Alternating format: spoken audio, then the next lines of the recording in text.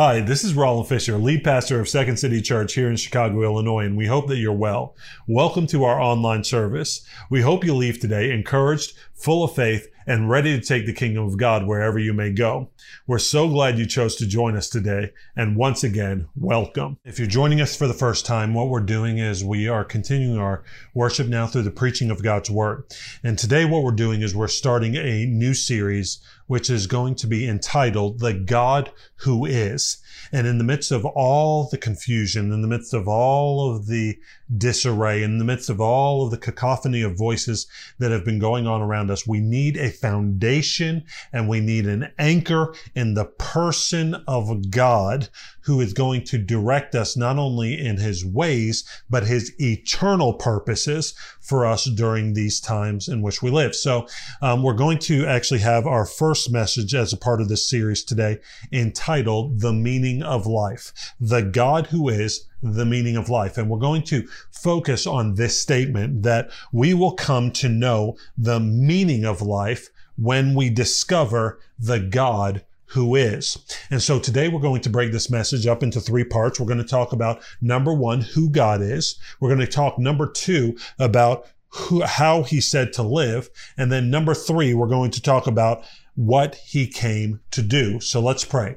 Father, we thank you so much for your word to us today. And we thank you that you've given us a clear understanding of not only who you are and who you've called us to be, but what you've called us to do because of what you've done for us. God, we're praying that you would help us live that way by your grace. In Jesus' name, amen. So let's begin now with who God is. There was an author and philosopher named C.S. Lewis who actually said this, that Christianity, if false, is of no importance, and if true, of infinite importance. The only thing it cannot be is moderately important. Now, we have to ask ourselves the question, why is C.S. Lewis saying such a thing as this? And I think the answer was given to us by the Apostle John, one of the 12 disciples of Jesus, who, when he was writing his gospel, the account of Jesus' early life, his ministry, his death, burial, and resurrection, he was giving us an understanding of God and who he is, and then also his importance because of who he is. And in John chapter 1, verse 1, it says this, in the beginning was the Word. And in the Greek, this was a word which was logos or logos. And the word was important. Whenever you see word described here in this John chapter 1, it's speaking of this logos or logos, okay? And it says, in the beginning was the Word. And the Word was with God, and the Word was God. Very important. He was in the beginning with God. All things were made through him, and without him, this logos, this word, was not anything made that was made. In him was life, and the life was the light of men. The light shines in the darkness, and the darkness has not overcome it. Now, there was a man sent from God whose name was John, and this is John the Baptist, of whom many of you are familiar. And he came as a witness to bear witness about the light, that all might believe through him. He was not the light, but came to bear witness about the light. The true light, which gives light to everyone, was coming into the world. He was in the world, and the world was made through him. Yet the world did not know him, meaning the Word. He came to his own, and his own people did not receive him. But to all who did receive him, who believed in his name, he gave the right to become children of God, who were born not of blood, nor of the will of the flesh, nor of the will of man, but of God. And the Word became flesh and dwelt among us. And we have seen his glory, glory as of the only Son from the Father, full of grace and truth. Now John, meaning John the Baptist, bore witness about him and cried out, this was he of whom I said, he who comes after me ranks before me because he was before me. For from his fullness we have all received grace upon grace. For the law was given through Moses, grace and truth came through Jesus Christ. No one has ever seen God.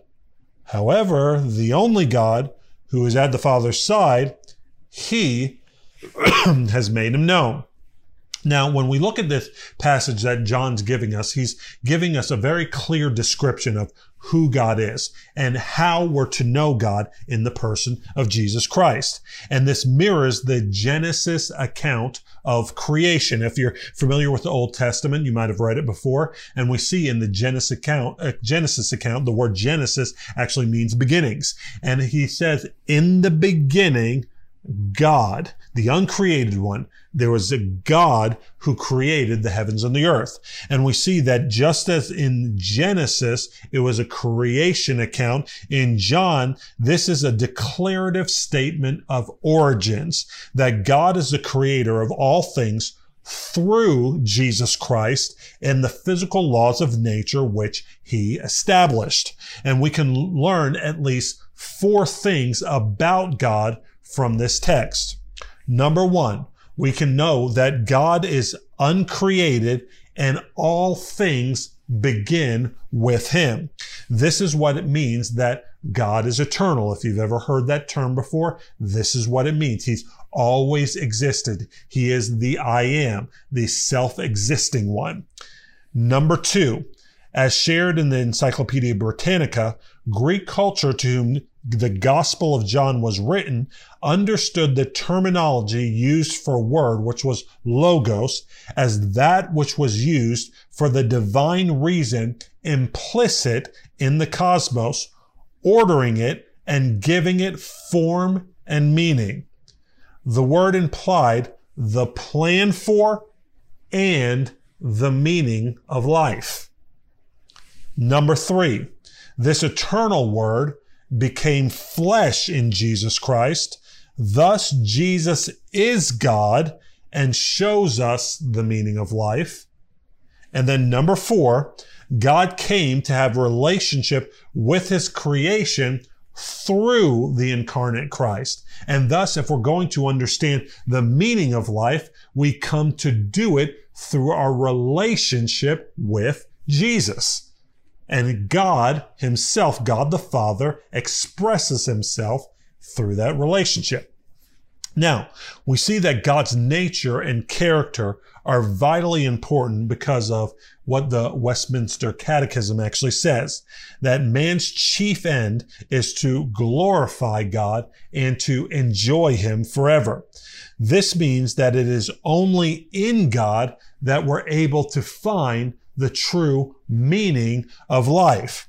And when we remove the crutches of physical accountability, much as we've done during the pandemic, we see where our passions truly lie. And what I mean by that is when you don't have to report to work as you normally do, or you don't have the demands of scheduling as you normally do, you have to ask yourselves what these questions to determine where you're placing your value and meaning in your pursuits in life. You can ask yourselves questions to discover this, such as these. What am I giving myself to when no one else is around? That can help determine your sense of meaning and also your sense of value, what you value. Number 2, what do I choose to invest in and pursue? Now, when we're removed from face-to-face encouragement of the people, we realize how desperately we need these structures and these relationships in there by God's design to help us advance in the purposes and God's meaning for life. It's why God had the Israeli prophet Jeremiah speak of misplaced meanings and misplaced priorities when in Jeremiah chapter 2 verse 11 he said this: has a nation changed its gods, even though they are no gods? But my people have changed their glory for that which does not profit. Be appalled, O heavens, at this. Be shocked. Be utterly desolate, declares the Lord, for my people have committed 2 evils.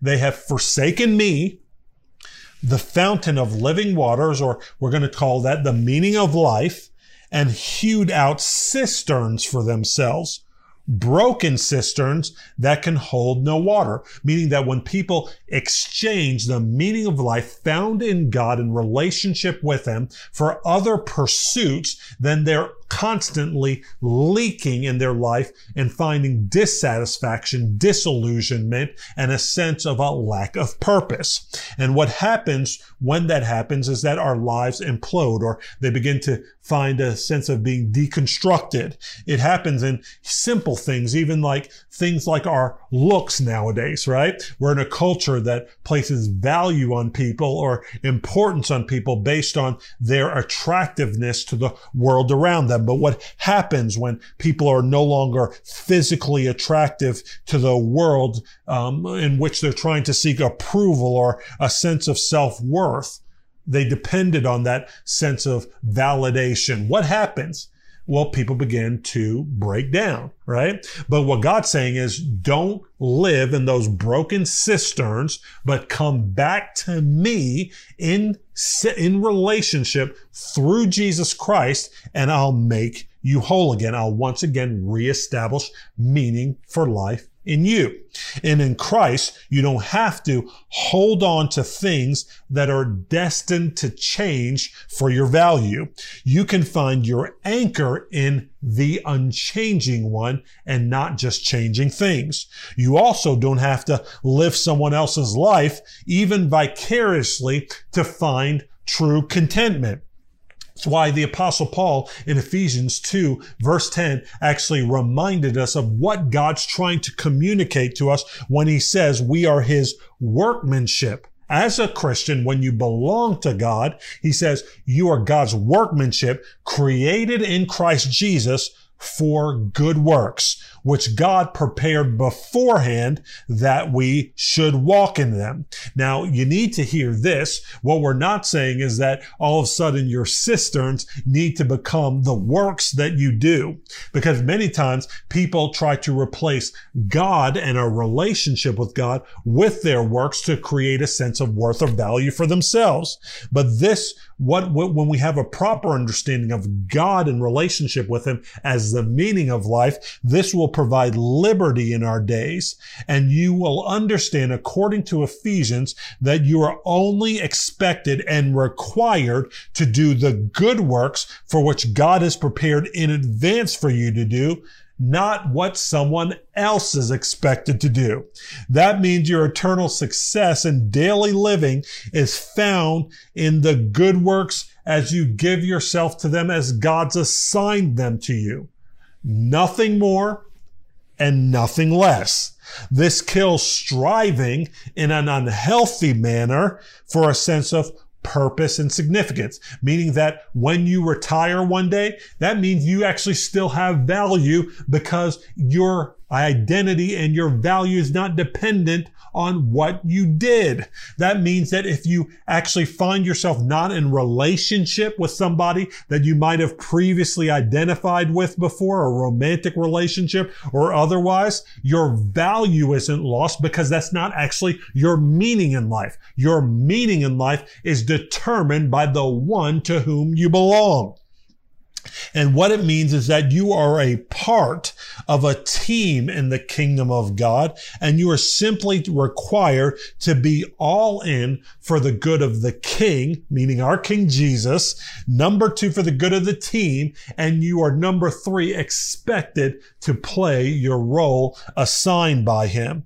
And this will help us to, even in tumultuous times like the pandemic, understand why our life and our work still matter. So many people get a sense of unsettledness and disarray whenever their schedules or their work life is thrown off because they don't understand how what they're giving themselves to actually matters beyond the paycheck that they're getting.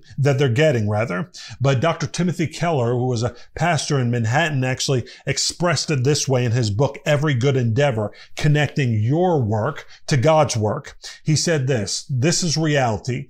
Everyone will be forgotten, and nothing we do will make any difference. And all good endeavors, even the best, will come to naught. And that even means, even as we finish this past justice series, fighting for justice in our land will ultimately be for naught because it's not eternal, unless there is God.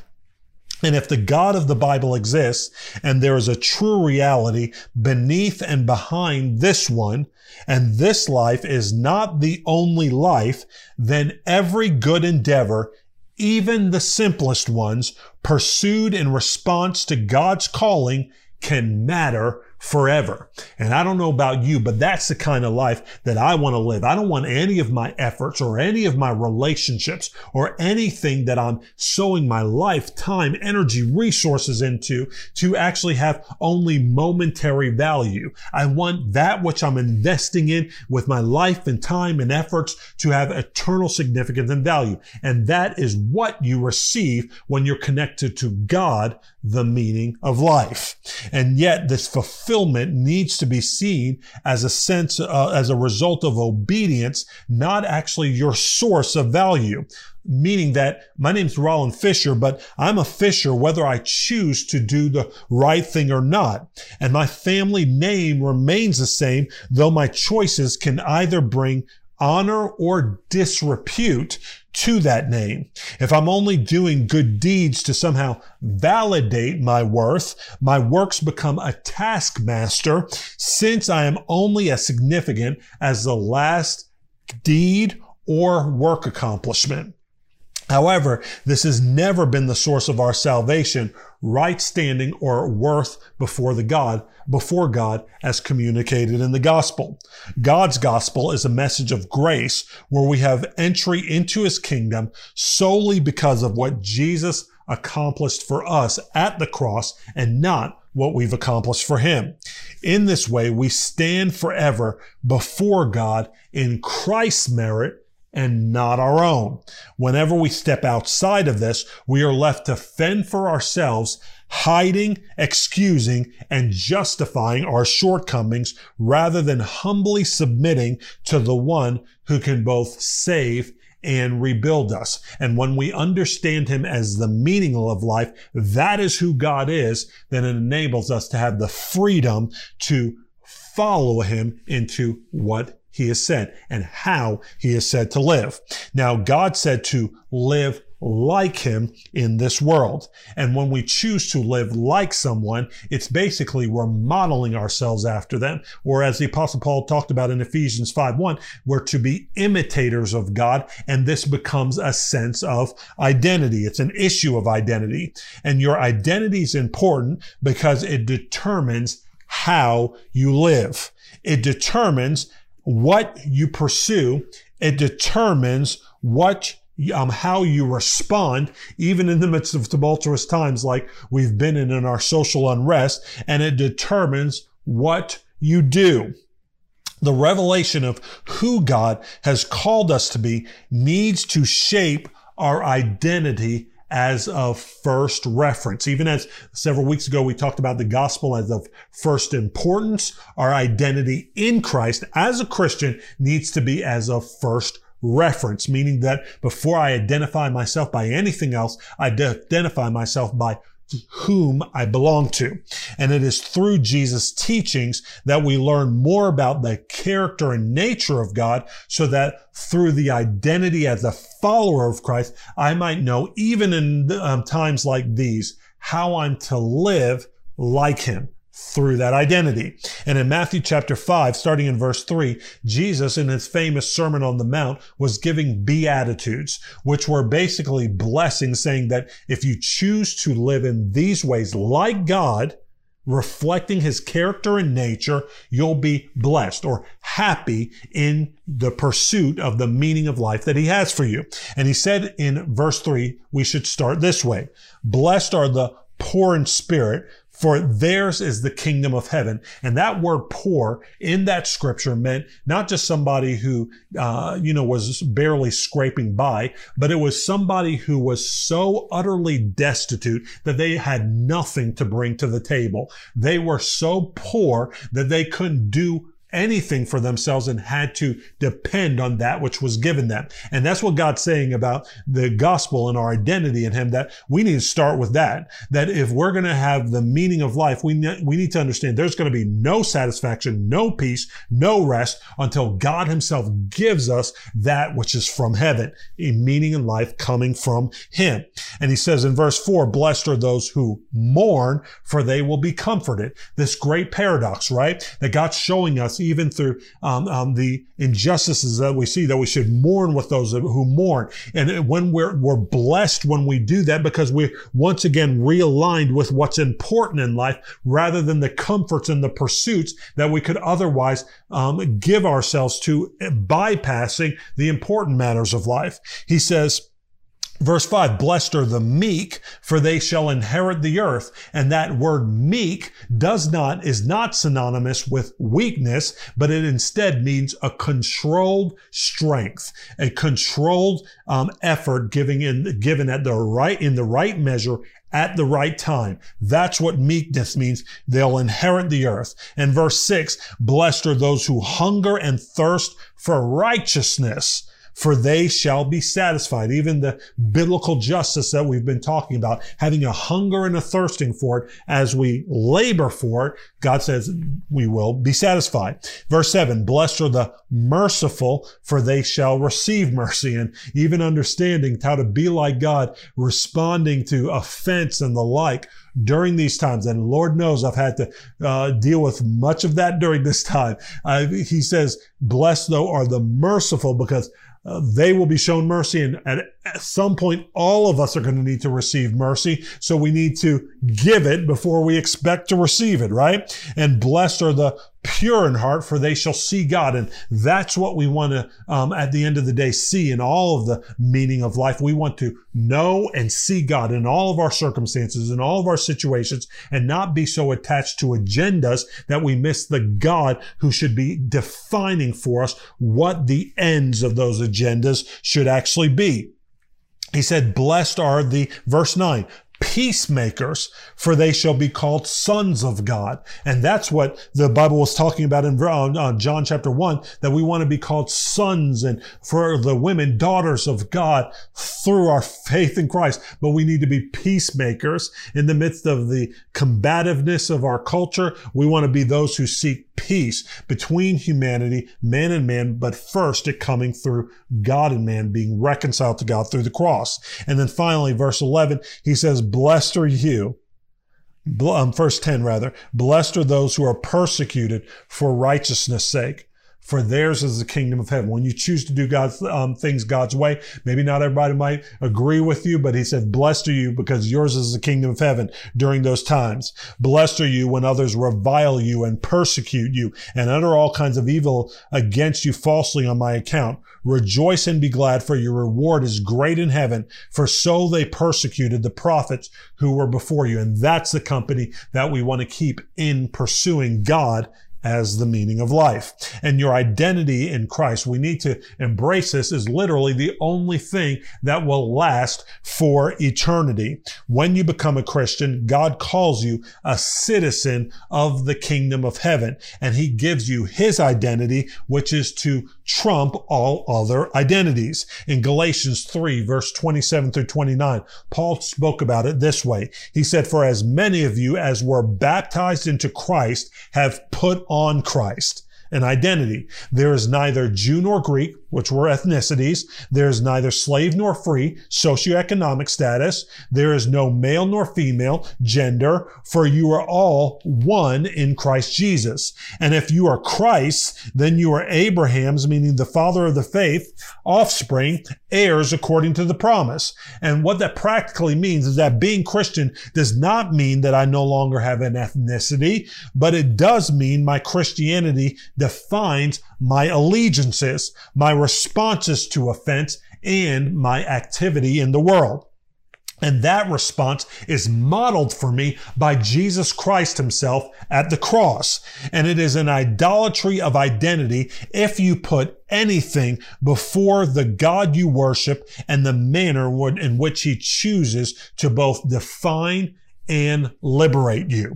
This is true whether it be your nationality, your ethnicity, your sexuality, your class, or your political affiliation. Your identity doesn't need to be in any of those things before it is in the fact that you are a child of the living God. And this is the great trap of even identity politics that we see causing so much trouble in our nation today. We need to give ourselves to that way that God identifies us and then live as he lives to find true meaning in life. This is why an old pastor named David Martin Lloyd-Jones actually said this, that why are there wars in the world? Why is there this constant international tension? What is the matter with the world? Why war and all the unhappiness and turmoil and discord amongst men? According to the Beatitudes, there is only one answer to these questions, and it is sin.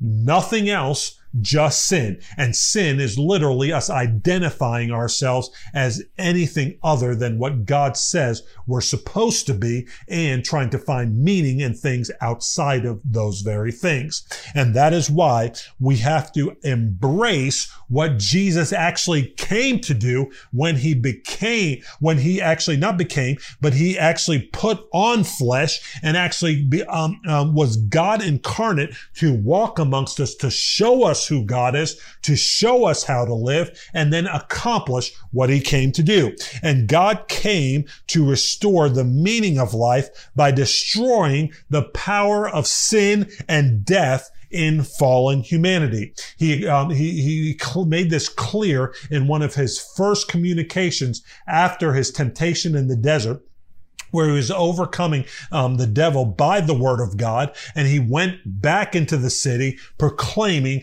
the focus of his ministry. And in Luke chapter 4:17, he took a scroll written by the prophet Isaiah, and it was given to him. And it said he unrolled the scroll and found the place where it was written, "The Spirit of the Lord is upon me, because he has anointed me to proclaim good news to the poor. He has sent me to proclaim liberty to the captives and recovery of sight to the blind, to set at liberty those who are oppressed, and to proclaim the year of the Lord's favor." Jesus handed the scroll back to them and said, in this moment, at this time, this is fulfilled in your hearing. Meaning Jesus is saying, I came to do this. And when we understand who Jesus is, we also understand what God came to do. And what he came to do was proclaim freedom to us, freedom in our hearts, freedom in our souls, freedom from oppression, freedom from captivity, from addictions and sin habits and patterns that were keeping us embattled and in hatred towards one another, keeping divisions between ethnicities and political affiliations and all the like that is causing distress in our world as we know it today. Jesus said, I'm going to reach down inside of you and set you free and break the yoke of Satan off of your mind and heart, giving you the ability to walk in the love and the meaning of life that I determined for you, because I'm going to give you a new identity. I'm going to give you a new heart. I'm going to give you a new spirit as you repent from your wicked ways and turn to me and choose to live as I intended you, actually created you to live. That's what God said he's coming to do. And Jesus can help us even in the practical things of life. He can help you in your anxieties, comfort you in your fears, and free you from your resentments. He has stood in your place at the cross to shoulder your guilt. And by his resurrection from the dead, Jesus provides hope as you press through life's discouragements, even in the midst of the injustices. God does so because he made you, he understands you, and he's authored meaning in life. So for every one of these, there is a scripture that ushers you into the liberty and life of God if you choose to turn to him, believe him, and trust him. And it's why David Martin Lloyd-Jones also said this, that The terrible, tragic fallacy of the last 100 years has been to think that all man's troubles are due to his environment, and that to change the man, you have to have nothing to do but change his environment. That is a tragic fallacy. It overlooks the fact that it was in paradise, meaning Eden, where all was perfect, that man fell. That means that the sin wasn't in the environment, the sin was internal. And whenever we have an internal problem, the only solution for internal problems is an internal regeneration. And that's what God provides through the gospel, through Christ's resurrection from the dead, by the word of God and by the Holy Spirit. God brings us back into reconciled relationship with himself and then brings us back into reconciled relationship with others in humanity who we need to love as God has loved us. So what are we to do? We are to understand that, again, as we've said before, no one is innocent and we're all guilty of sin, and we all need a perfect Savior to pay for that sin and redeem us to make us like him. Jesus did this for us at the cross and calls us to a restoration of life with meaning through repentance and faith in him today, where we can come through his word to know him again, understand our identity given by him, and then find out how to live in the liberty of what he came to accomplish through his death, burial, and resurrection today, if we choose him. So my appeal to you, no matter where you started today, is choose him afresh today. Choose him afresh today. Throw out dead religion. Throw out the caricatures. Throw out all the bad examples you've seen and come not to a political party, but come to God Almighty, who can make you new for eternity and give you the meaning that you've been so desperately longing for, in Jesus' name.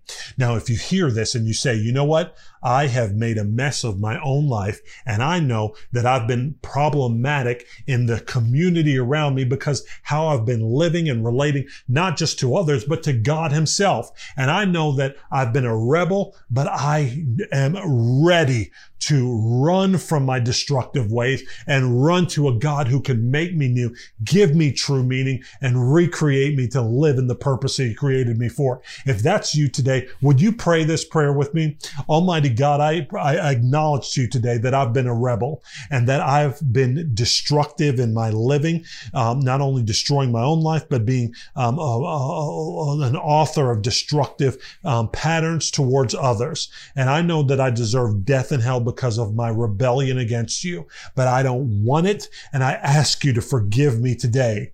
I believe that you sent Jesus, the Son of God, to take on flesh and to live the life I should have lived, and on the cross died the death I should have died. And because he was innocent, 3 days later raised him from the dead so I could have that forgiveness and new life in you. God, I say that Jesus is my Lord today. I turn from my sin and I'm asking you to make me a new creation. Show me how to love you and follow you in my new identity and your ways for the rest of my days. In Jesus' name, amen.